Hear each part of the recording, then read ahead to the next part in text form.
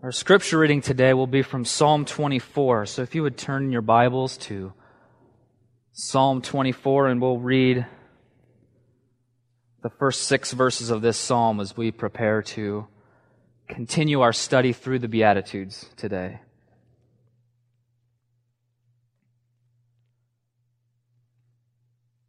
Psalm 24, beginning in verse 1.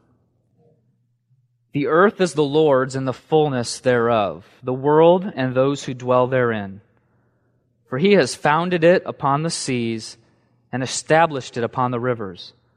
Who shall ascend to the hill of the Lord, and who shall stand in his holy place?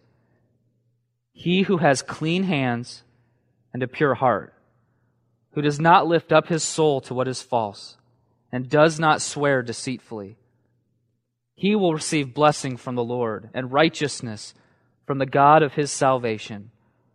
Such is the generation of those who seek him, who seek the face of the God of Jacob. Let's pray.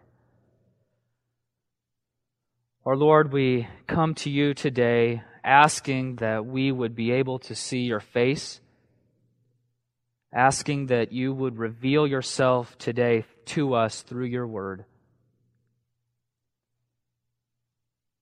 I pray today as we consider what it means to have a pure heart and what it means to see you, that you would make known to us the ways in which our heart is not pure, ways in which we must be pursuing purity within. And Lord, we do have hope as we're going to see that because you have revealed yourself to us, because you have, through Christ, given us access to you, we are able to have pure hearts. We are able to live in a way that is pleasing to you. And I pray that for all of us here, that would be our purpose and our goal, that we would see you, that we would please you. I pray that you would work in our hearts to that end today as we open your word. We pray these things in Jesus' name. Amen. Go ahead and turn to Matthew 5. We are continuing our study through the Beatitudes, through the Sermon on the Mount. We're still in these first verses which are known as the Beatitudes. Here at the beginning of Matthew 5. We have now reached verse 8. And in this beatitude, Jesus tells those disciples who he was teaching on the mountain that blessed are the pure in heart, for they shall see God. Blessed are the pure in heart, for they shall see God. I want to begin our study in this verse today by kind of working backwards, starting with the last part first, then going to the first part, and then moving back to the last half of this beatitude. And I want to begin by considering what Scripture has to say about this relationship between our hearts, the purity of our hearts, and seeing God. Or as we'll also see, God seeing us. Over and over again, as we look at Scripture, this theme keeps coming up of our hearts and seeing, whether it's our seeing God or God seeing us. So I want us to walk through some of these Scriptures here as we kind of introduce this idea of purity of heart and seeing God. You see, from the moment of creation, the moment of man's creation, he had intimate fellowship with his Creator. The first man and first woman had unbroken fellowship with their Creator, with God. We know from Genesis that God would come every day in fellowship with his creation. He would walk in the garden in unbroken relationship with them. But once sin entered the world, that fellowship was shattered. That relationship, that intimacy that man and woman had with God was broken. Instead of having sweet fellowship with God, man's relationship now was one of brokenness. Man hid himself from God. We read in Genesis 3, verse 7, immediately after the first sin, that the eyes of them both were open, and they knew that they were naked. And they sewed fig leaves together and made themselves loincloths. And they heard the sound of the Lord God walking in the garden in the cool of the day, and the man and his wife hid themselves from the presence of the Lord among the trees of the garden. And so the pattern goes throughout Scripture. Those who are sinful hid themselves from God. Those who were sinful were prevented by God Himself from seeing Him. Sin had cut off that fellowship.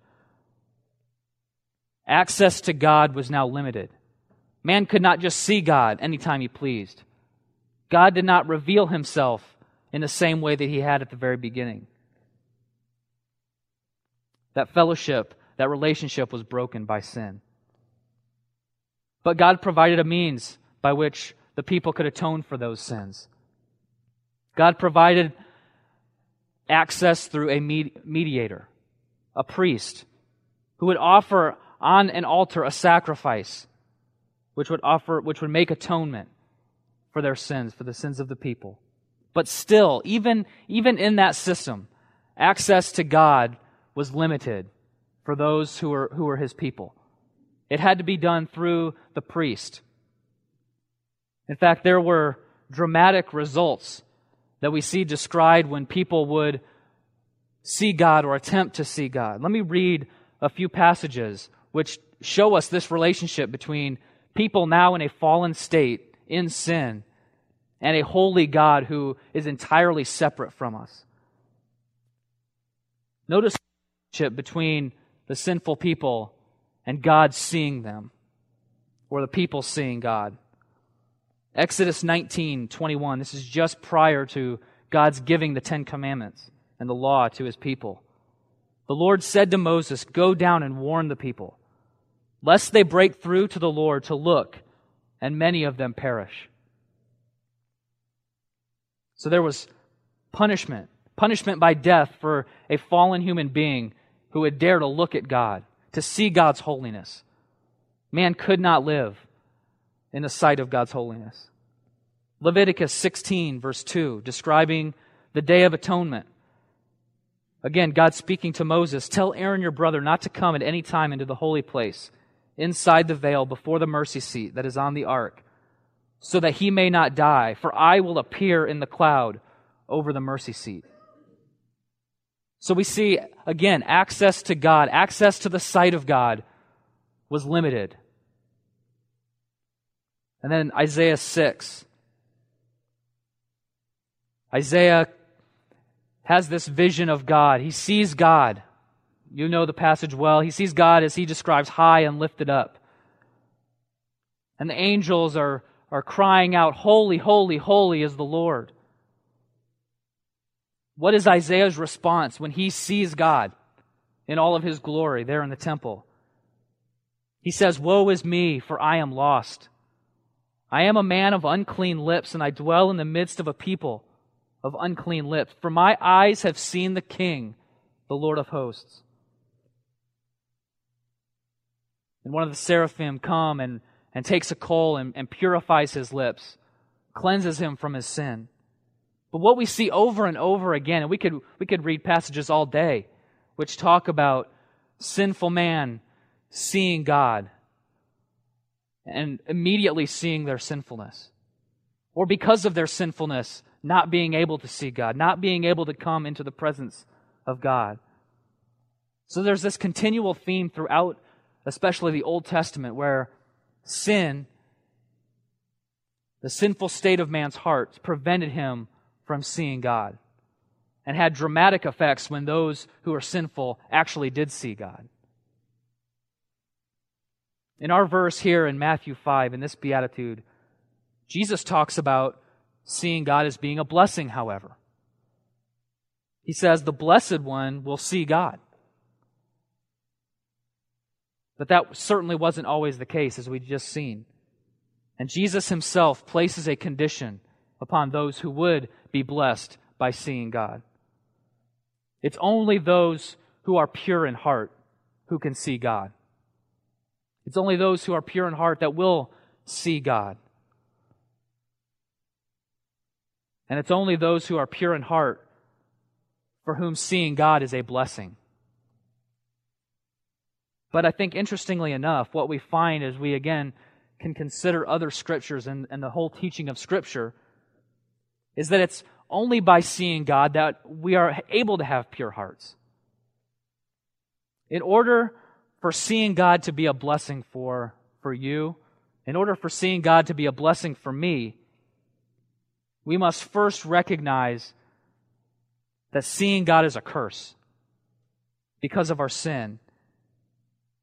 But at the same time, finding in Him the one who is only the true one to purify our hearts. Let me say that again. In order for seeing God to be a blessing for us, as Jesus describes, we must first recognize that seeing God is a curse because of our sin, yet finding in Him the only one who is truly able to purify our hearts. David cries out in Psalm 51, after his sin was pointed out to him, the wickedness of his own heart was pointed out by the prophet Nathan. David cries out to God, "Have mercy on me, O God, according to your steadfast love. According to your abundant mercy, blot out my transgressions. Wash me thoroughly from my iniquity, and cleanse me from my sin. For I know my transgressions, and my sin is ever before me. Against you, you only have I sinned, and done what is evil in your sight." And so for one to come to have a pure heart, that person must first see God as holy and see his own sin as an offense to that holy God. Before seeing God can be a blessing, seeing God must provide for us conviction of sin. It will provide conviction of sin in our fallen state. And as we adopt the attitude and heart of David as he records in the psalm, that we cry out to that God who sees us in our sin, we cry out to Him to purify our hearts, to cleanse us, to wash us from that sin. So I say, to kind of reverse the order of this beatitude, similarly to what we did last week, where we saw that only those who have first received mercy are truly merciful, and then receive mercy. Here I say again that only those who have seen God in His holiness, have come to reckon with their sin in light of that holiness, are those who are able to have a pure heart and thereby continue seeing God and fellowshipping with Him. So before we go any further, before we look specifically at what it means to have a pure heart, I want us to ask ourselves the question, what is the heart?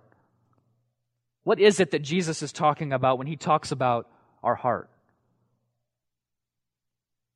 According to Scripture, the heart is that which defines our very nature. It's who we are at our core, that which produces our actions. Our heart is that which is us internally, out of which we act and live and behave. Jesus states this Himself later in the book of Matthew, chapter 12, verse 34. Out of the abundance of the heart, the mouth speaks. The good person out of his good treasure brings forth good, and the evil person out of his evil treasure brings forth evil. Matthew 15:18. What comes out of the mouth proceeds from the heart, and this defiles a person. For out of the heart come evil thoughts, murder, adultery, sexual immorality, theft, false witness, slander. He gives this response and he gives this statement in response to those who ask Him why His disciples eat with unwashed hands. How are they? Why is He allowing them to defile themselves by eating that which is unclean? And He tells them it's not what comes in from outside that defiles us. It's what's inside of us that defiles us. It's from what is inside of us. Out of that comes our behavior. Out of that comes our actions. Out of that comes our sinfulness. Jeremiah 17 verse 9 describes our hearts as deceitful above all things and desperately wicked. Who can understand it?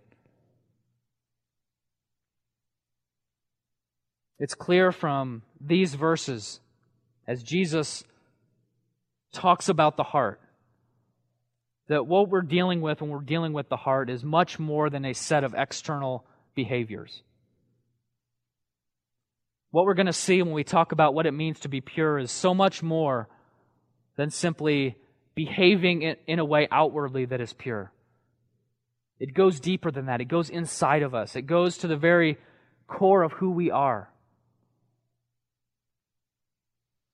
We're dealing with much more than external behavior. We're dealing with the root of that behavior, which dwells in our heart.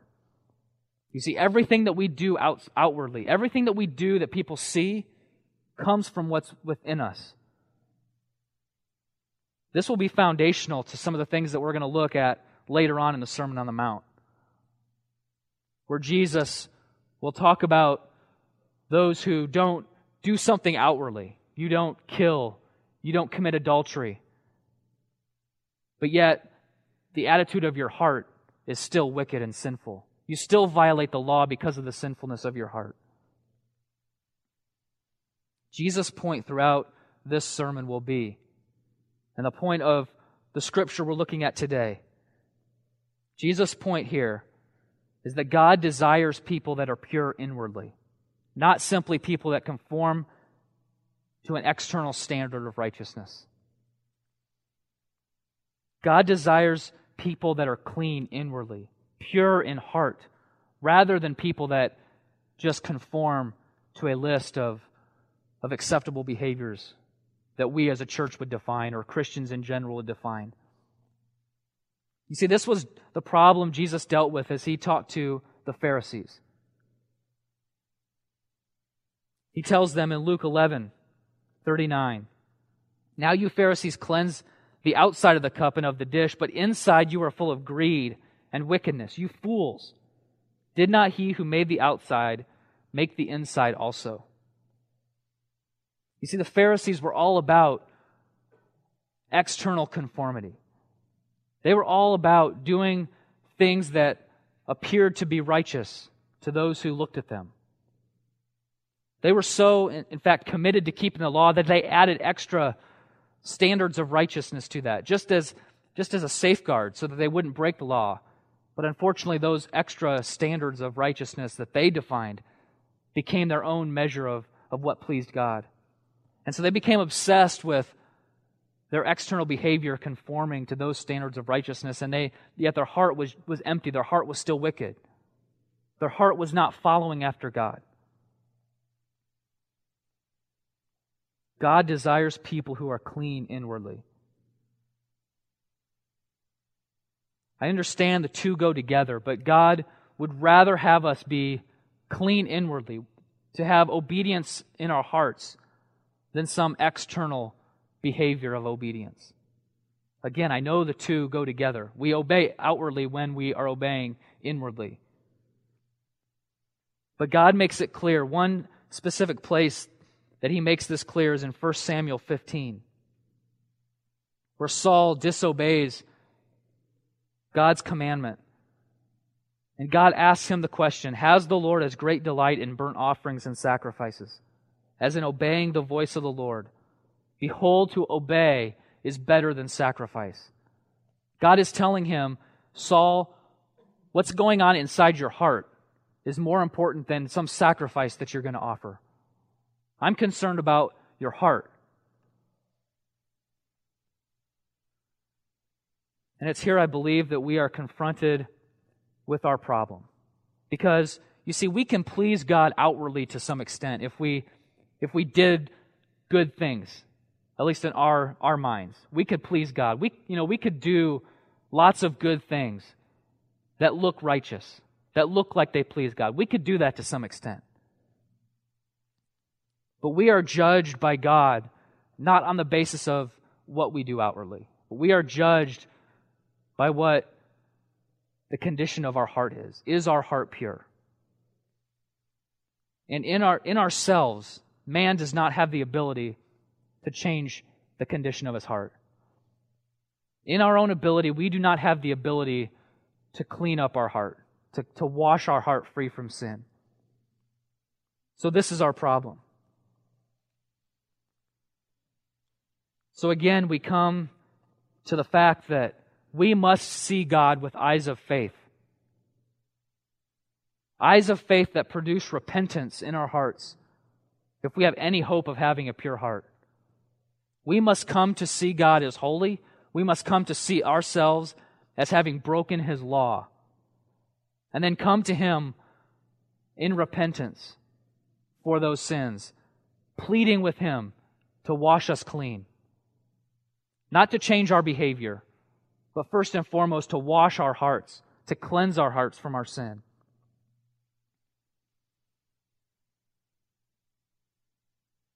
Producing a pure heart is the work of God. I hope we get that. Producing a pure heart is not something that we do by ourselves. Producing a pure heart is something God and only God can do. You see, our hearts are beyond simply needing minor repair. Our hearts need more than just some touch-up work. Our hearts need to be completely overhauled. Our hearts need to be completely replaced. We need a heart transplant. This is the work of God. And I think this is also why it's important that we as members of this body, as we as members of the body of Christ, as we gather, as we meet, as we interact with one another, we must demonstrate transparency with one another. If what God wants to change in us is our hearts, we've got to be willing to be transparent with one another and allow each other to minister and speak truth into our lives so that God can get to our heart. Yes, I realize God can do this work just between us and Him. And ultimately it is between us and Him. But He has also called all of us together to serve one another in this way. Therefore, we must be open and honest with each other, allowing God to work at the heart level through each other.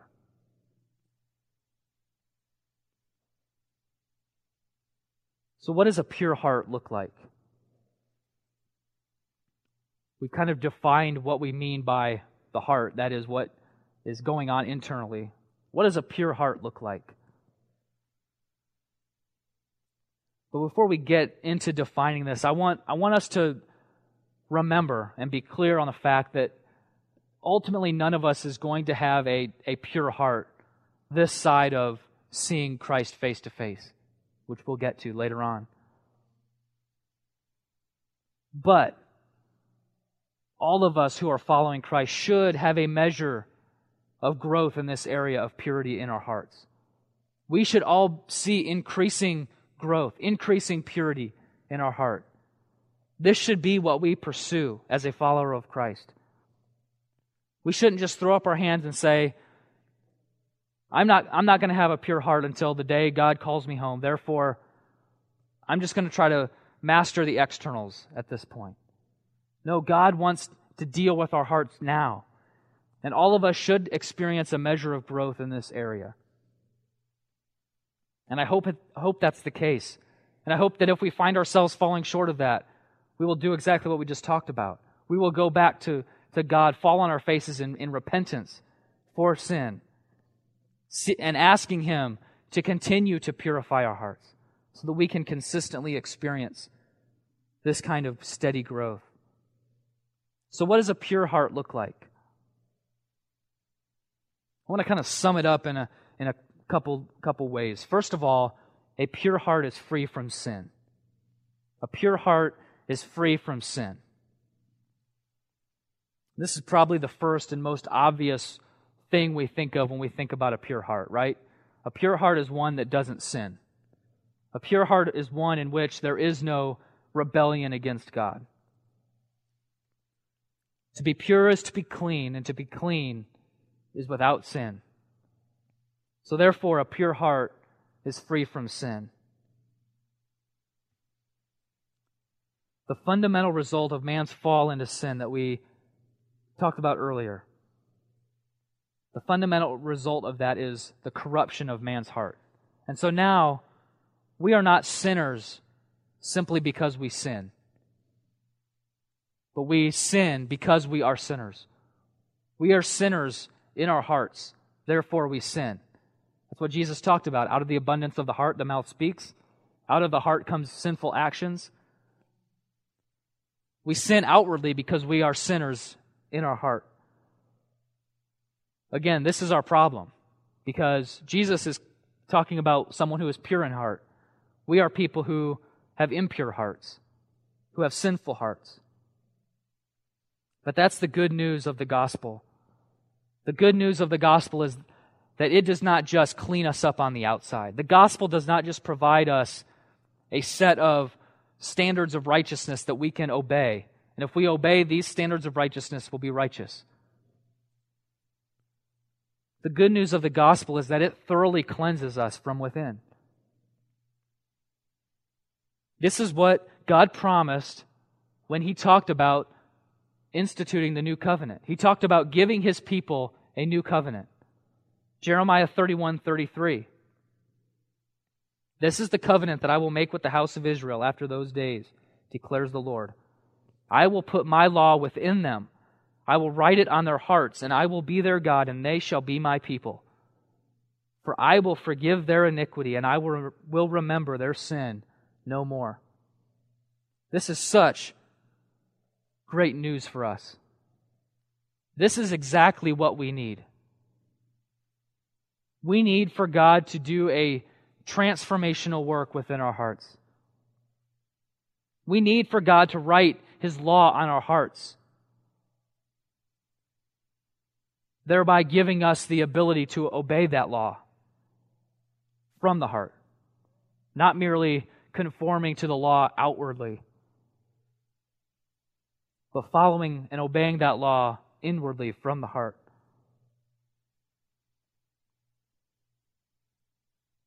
I want to apply this aspect of heart purity to us in a couple ways, kind of looking at it from opposite perspectives. A pure heart is free from sin. There might be some here who would say, if a pure heart is a heart that's free from sin, I am the furthest from having a pure heart, because I am constantly reminded and aware of my sinfulness. And it seems like I constantly fail over and over again. So there is no hope for me to ever have a pure heart. Maybe there's someone who sitting there right now says that. Because I am constantly finding myself falling into sin, I am a long way away from having a pure heart, if having a pure heart means being free from sin. And to that person, I would say, if you are trusting in the God who has provided a new covenant given through Jesus, and you are trusting Him in faith and repentance for the forgiveness of sins, then you are objectively pure in heart. You stand before God in the righteousness of Christ. God views you as pure through Christ.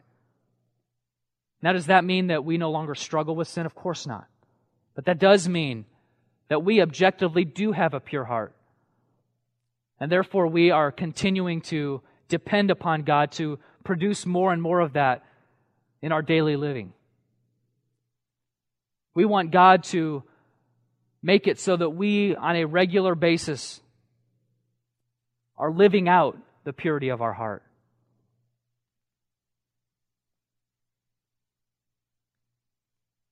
Looking at it from kind of the opposite perspective.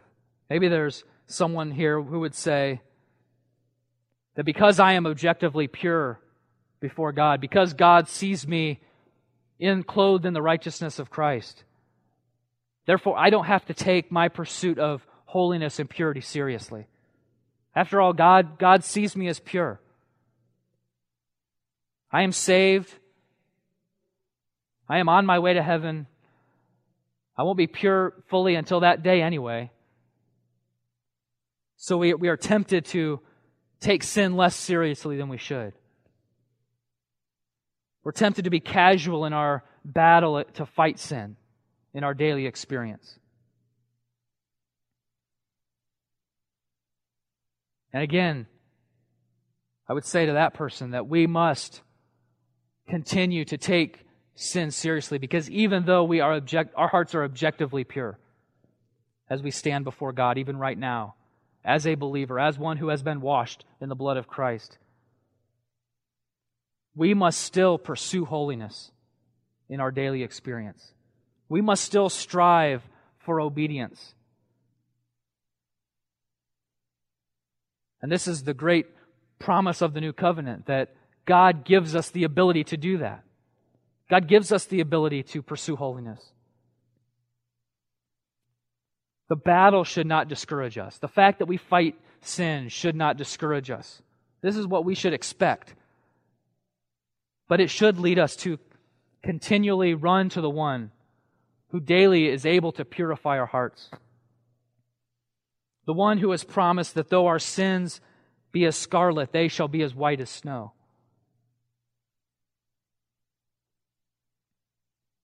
In Christ, our hearts are objectively pure from sin. And because of the new covenant, we have the ability to experience that on a daily basis, freedom from sin. And I pray that for those of us that in Christ today, as we are pursuing righteousness, as we are battling sin, our testimony would be one of increasing victory over sin, increasing conformity to the image of Jesus Christ, increasing purity in heart. Not just an outward conformity, not just an outward obedience to a set of expectations, but a work that is being done internally as we depend and look to the one who has promised to cleanse us from our sin. So a pure heart is free from sin, but also a pure heart has an undivided allegiance. Scripture contrasts purity of heart with the worship of idols. A pure heart doesn't worship idols. Let me give you one example of this. Ezekiel 36. I will sprinkle clean water on you, and you shall be clean from all your uncleanness, and from all your idols I will cleanse you.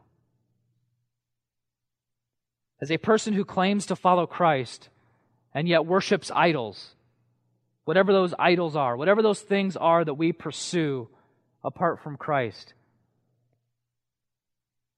you can't worship both of those. You can't worship Christ and then worship the things that we pursue every day of our life.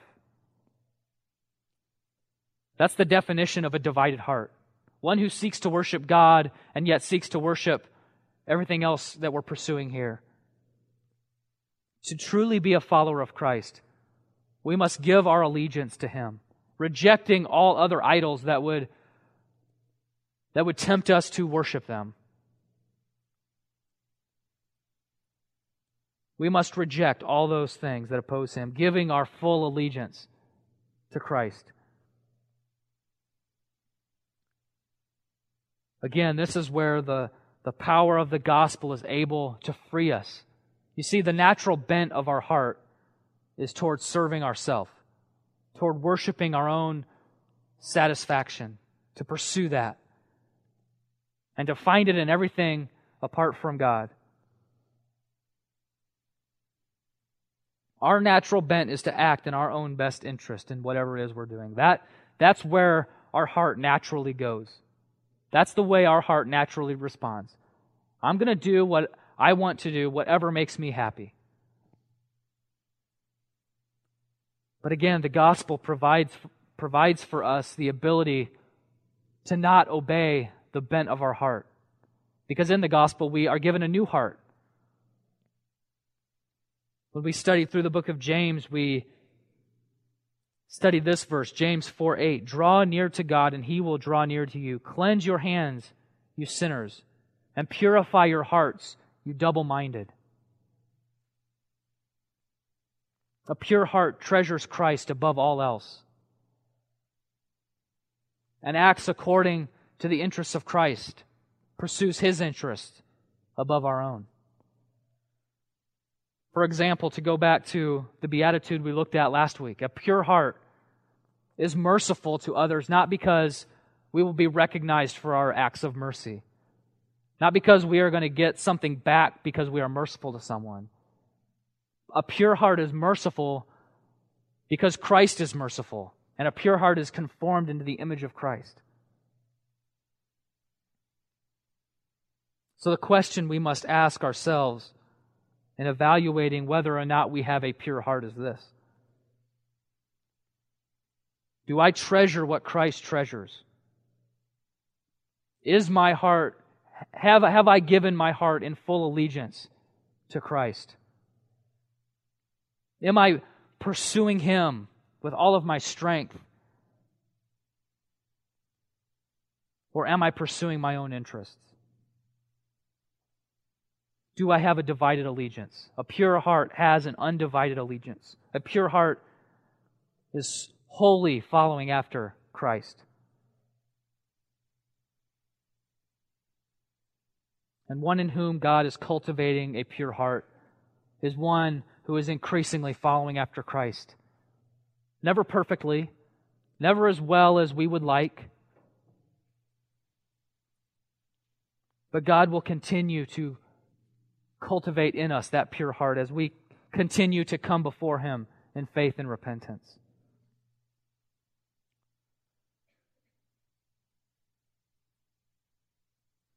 So we have looked at the relationship between our sinful hearts and seeing God. We've defined what we mean by heart. We've talked about what a pure heart looks like. And now I want us to see that the one with a pure heart is blessed by seeing God. After all, that's what Jesus says in this beatitude. Blessed are the pure in heart, for they shall see God. The one with a pure heart is blessed by seeing God. I stated earlier that only those who recognize how God sees them, that is, only those who recognize that God is holy and hates our sin, repents of that sin and receives the blessing of access to God. The gospel has provided for us access to God. Those who will repent of their sins are those that have access to God through Christ. This blessing is beautifully stated by the psalmist David in the psalm we read earlier. Let me read a few of those verses again. Psalm 24, verses 3 through 5. Who shall ascend the hill of the Lord, and who shall stand in His holy place? This is who? He who has clean hands and a pure heart, who does not lift up his soul to what is false, and does not swear deceitfully. He will receive blessing from the Lord and righteousness from the God of his salvation. You see, what's so neat about this beatitude is the blessing that is provided for those who have a pure heart is the fulfillment of that which that pure heart is pursuing. We just talked about that. A pure heart is one who pursues Christ, who pursues God. And what is it that that person who is pursuing those things receives? They see God. Someone with a heart that is free from sin and has an undivided allegiance will be the one who is pursuing God. So here in this beatitude, Jesus promises, essentially, you will receive that which you are pursuing. You who are pursuing God, you will see God. What are the benefits of seeing God? Why is seeing God a blessing? Let's consider a few answers to this question. How is seeing God a blessing? First of all, through the intimacy and fellowship that we now have with God again through Christ, the fellowship of seeing God, of knowing God, through that we experience sanctification. Philippians 3:18. We all with unveiled face, beholding the glory of the Lord, are being transformed into the same image from one degree of glory to another. For this comes from the Lord who is the Spirit.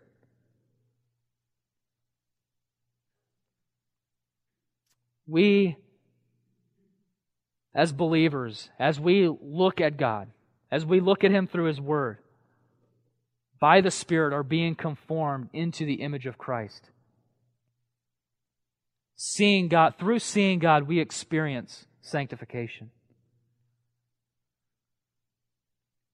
I mean, in a way, this is what happens simply in human nature. That which we admire, that which we observe, we tend to conform to, isn't it?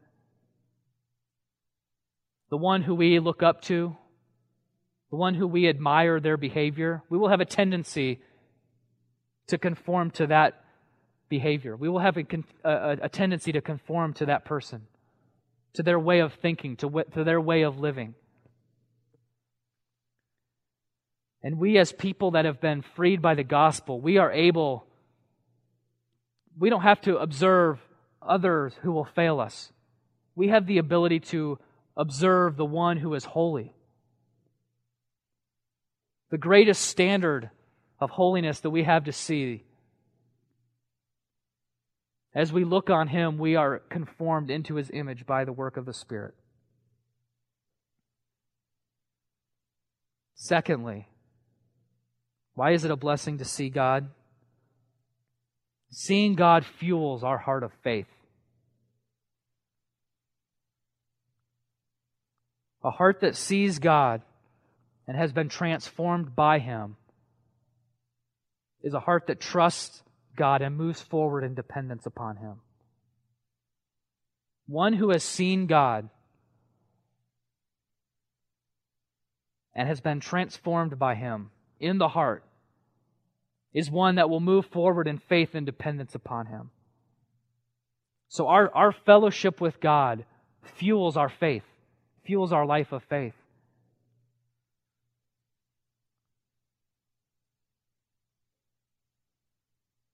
This is the essence of faith.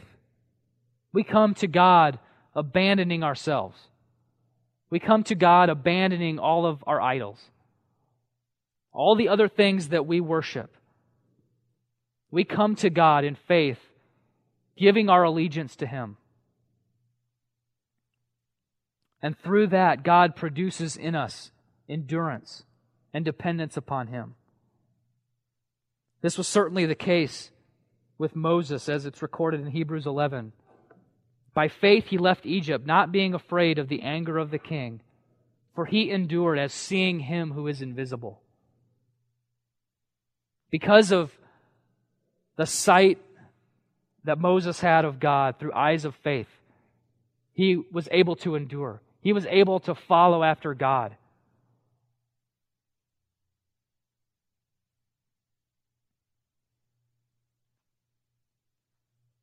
So seeing God is a blessing because it fuels our life of faith. Thirdly, by seeing God, we are filled with worship and adoration toward Him because we are able to begin to fully comprehend the greatness of His majesty. And we're able to do this in a way that others cannot. Others that don't know God cannot. You see, we are made to worship. God has made us to be worshipers. All people worship. Do you realize that? All people worship something.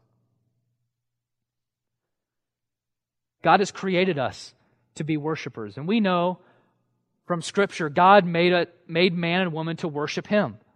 Sin has affected that, so that now our tendency is to worship other things, to worship ourselves. But God has made us to be worshipers. And people that God has rescued from sin, people that God is purifying our hearts, are able to see God in a way that others are not. We are able to be awed by God. We are able to see Him in His majesty. We are able to worship our Creator. We are able to fall down before God in worship for what He has done for us.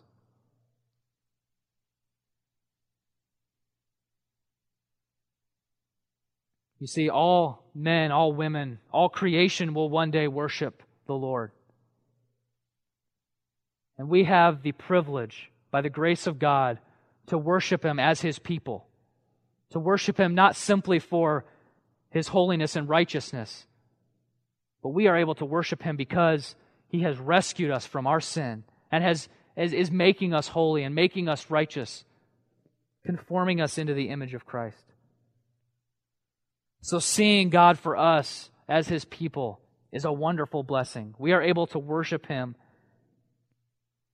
in a way that those who do not know Him are not able to.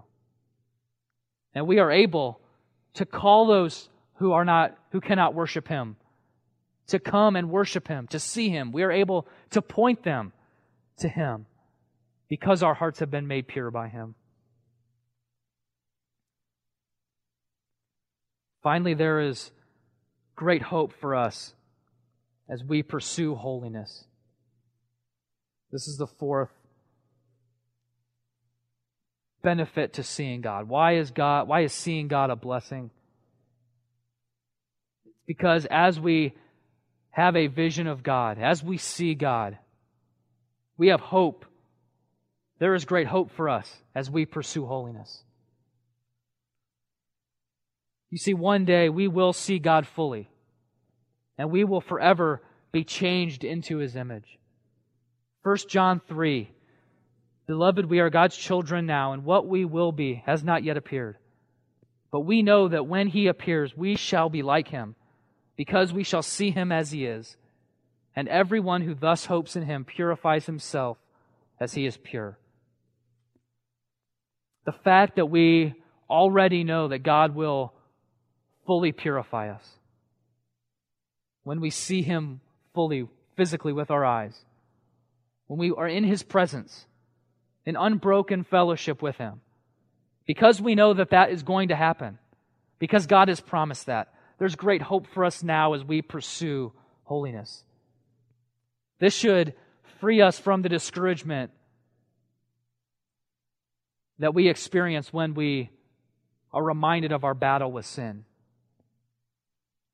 We have great hope because God will complete the work in us. And one day we will, in fact, fully be pure. And between now and then, we can have confidence that God is going to continue to work in our hearts.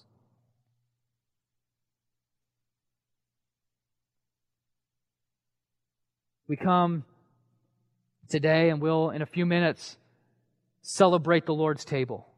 And God has graciously given us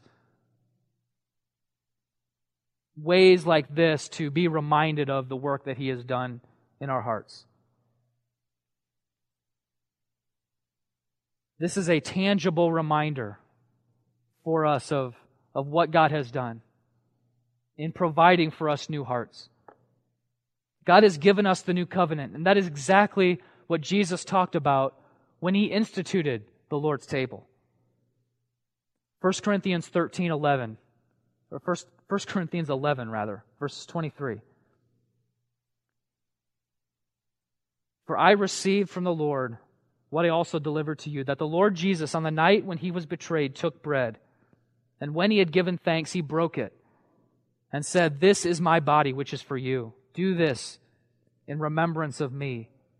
In the same way also He took the cup after supper, saying, This cup is the new covenant in my blood. Do this as often as you drink it in remembrance of me. For as often as you eat this bread and drink the cup, you proclaim the Lord's death until He comes. What is it we're remembering when we do this in remembrance of Christ? What is it that we're remembering? Well, one thing I want us to remember is that Jesus came to provide for us the new covenant. Jesus came to provide for us new hearts, pure hearts. Jesus came to rescue us from our sins. And now we have the opportunity to celebrate that. Maybe for some today, we will come primarily in repentance for sin. Maybe we need today fresh forgiveness from God because of the sinfulness of our hearts. May this time of communion together around the table be a time of renewed repentance for times when we fall short, when we give in to our sinful lusts in rebellion to God. May this time of communion be a means by which God graciously moves us further and further into the image of His Son, Jesus Christ. May this be a time that we come before Him repenting of sin, finding grace to overcome sin experientially on a daily basis. You see, this table is not limited only to the members of Grace and Truth Bible Church. This is a table, this is the Lord's table. This is a table for all of those who are following Christ, who are trusting Christ. You see, none of us have fully pure hearts. We don't come because we are fully pure. We come because we need to be worked on by the Lord. We come to remember the work that He has done objectively in the past, and we come to be reminded of the work that He is continuing to do. So this table is open for all of those who are right now trusting Christ as their Savior, who are living in faith and repentance for sin. And may this be a time where God bestows upon us His grace for daily living so that we can be pure in heart. And that as we are pure in heart, we have the benefit of seeing and fellowshipping with God. And that having seen God, He continues that work of purifying our hearts.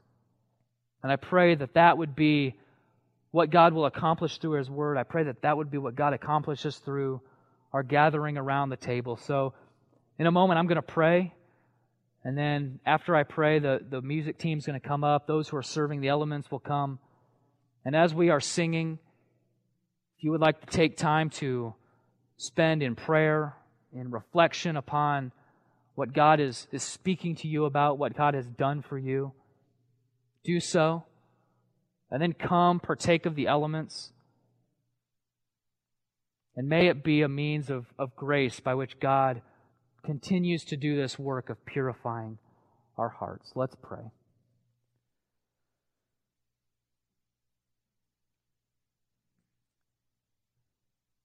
Father, I thank You for Your grace,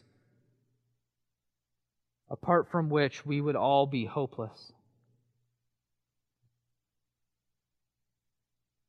Thank You for the promise that in Christ You have purified our hearts, and in Christ, by Your Spirit, You continue to purify our hearts from sin. And I pray for those of us who are believers, that You would continue to mold us and shape us, continue to reveal Yourself to us. May we continue to see You and fellowship with You. And through that, would You provide conviction of sin where it is necessary. And may we be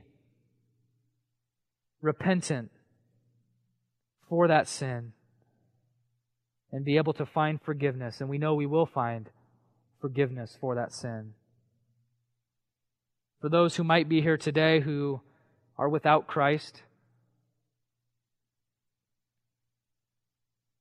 for those who might be here that are trusting in their outward conformity, who might be trusting in their own perceived righteousness. I pray that even right now, today, you would give them eyes of faith to see the true condition of their heart, to see themselves as you see them. And even today, that they would find forgiveness of sin as they come to you in faith and repentance. I pray that this time now around your table, this time of communion, would be a sweet time for us.